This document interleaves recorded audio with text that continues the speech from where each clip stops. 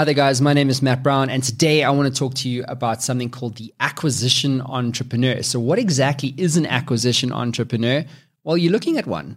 An acquisition entrepreneur is essentially a founder entrepreneur who builds and sells businesses. They want a liquidity event and they want to get rich in the process of selling businesses repeatedly. You get other types of entrepreneurs who are essentially, lifestyle business owners who just want a business to support their lifestyle. It's great. Cool. I get to support my lifestyle.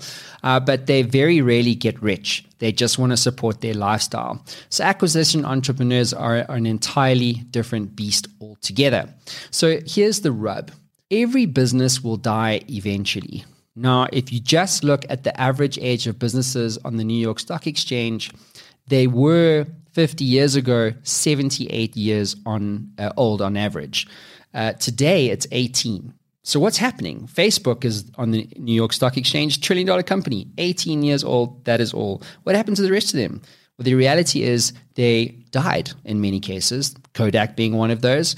And there are countless other examples of businesses die. So because of this, selling a business is a very good option. But how easy is it to sell your business? Now, to understand the answer to that question, you need to understand something called the business acquisition coin. So on one side, you have businesses who are in a survival stage and then a growth stage. Now, on the other side of the coin, you got businesses that are in an expansion stage and a mature stage. So where do you fit into all of this and in the context of selling your business?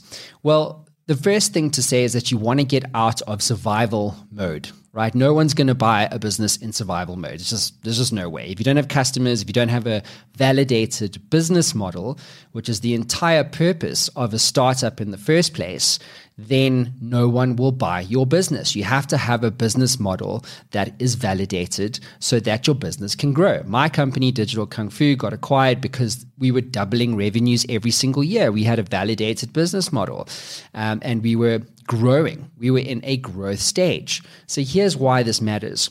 Expansion businesses are expanding, right? They want to add new geographies. They want to integrate more products. They're trying to expand, diversify. And the reason why that matters is because they want to increase revenue and value to their customer base. Mature businesses are businesses who've expanded and they just live in the dream. They're at a mature stage. Facebook is actually an example of a mature business. They expanded by acquiring Instagram, and I'll talk to you about that in a moment. Now, how do you know when your business is ready to sell? So the first thing to say is that you need to have 3 years of trading history on average. If you have only 12 months of trading history, very difficult to value your business. If you have 2 years, easier. 3 years, better. 6 years, even better. 10 years, even better. So the longer you have your business in terms of its trading history, the more easy it is to value the business and to de-risk the sale at the end of the day. So at a minimum, if you have 3 years of trading history, then you can sell. But how much can you sell for? So there's something called EBITDA, earnings before interest, tax, depreciation, and amortization. It's a fancy word for profit, basically.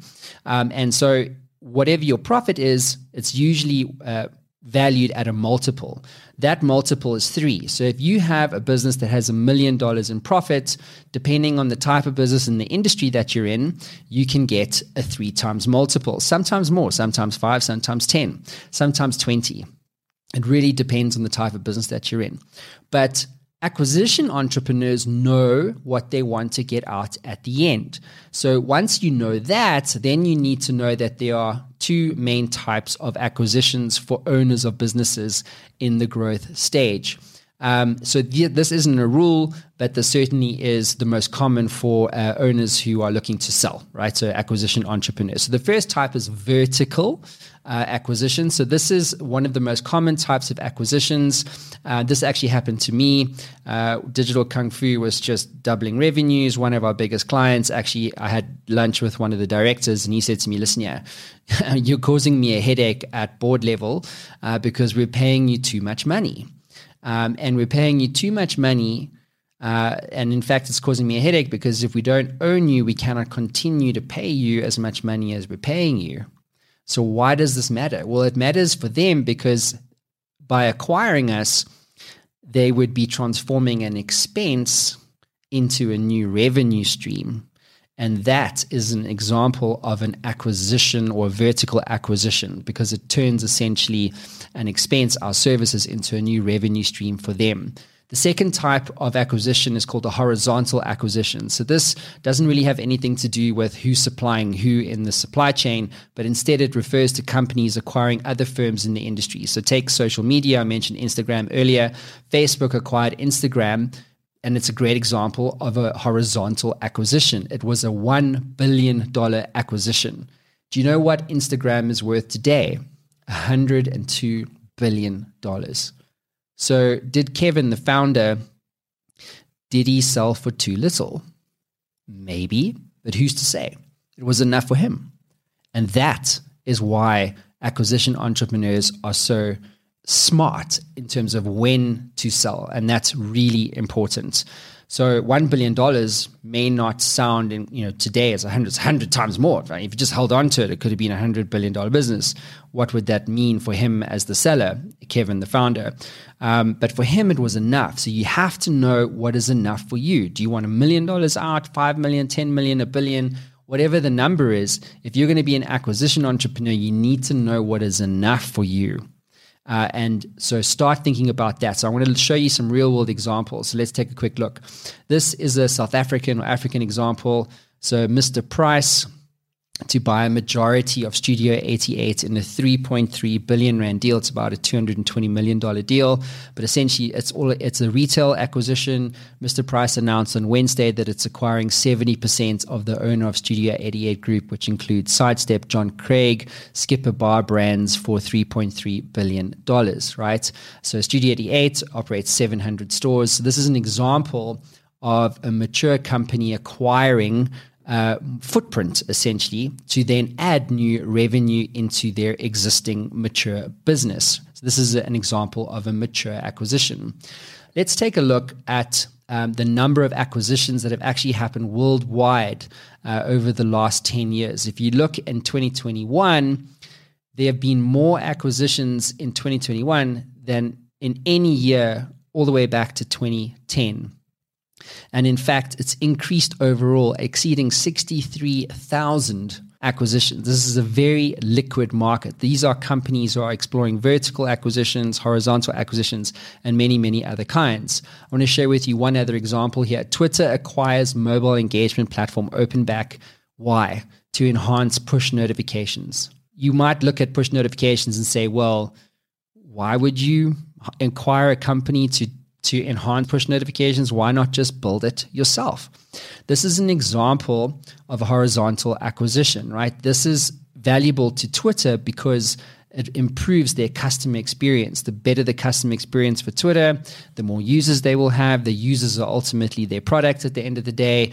No users, no advertising, can't make money, right? So this is an example of how Twitter is acquiring technology to integrate into their platform because it speeds up their time to value. So all of this is fascinating. There's two things I want to leave you with. One, what type of entrepreneur are you? Are you a lifestyle business owner or are you an acquisition entrepreneur? I love building and selling businesses. I think it's the best for me. The second thing I want to encourage you to think about is what's your number? If you're going to be an acquisition entrepreneur, how much is enough for you? And remember, it's not about winning big, it's about winning. And that's a really important point to end on. So my name is Matt Brown. If you like what I've had to say, guys, why don't you comment and subscribe to my channels? Why don't you let me know what is enough for you? Is it $1 million, $10 million, $1 billion? What's enough for you? Hi there, guys, and thank you so much for checking out The Matt Brown Show. If you want more content like this, head on over to YouTube where you can catch my $1 Million Principles channel and more interviews on The Matt Brown Show YouTube channel. Get weekly thought pieces and advice and so much more. And don't forget to like and subscribe for more Matt Brown Show episodes.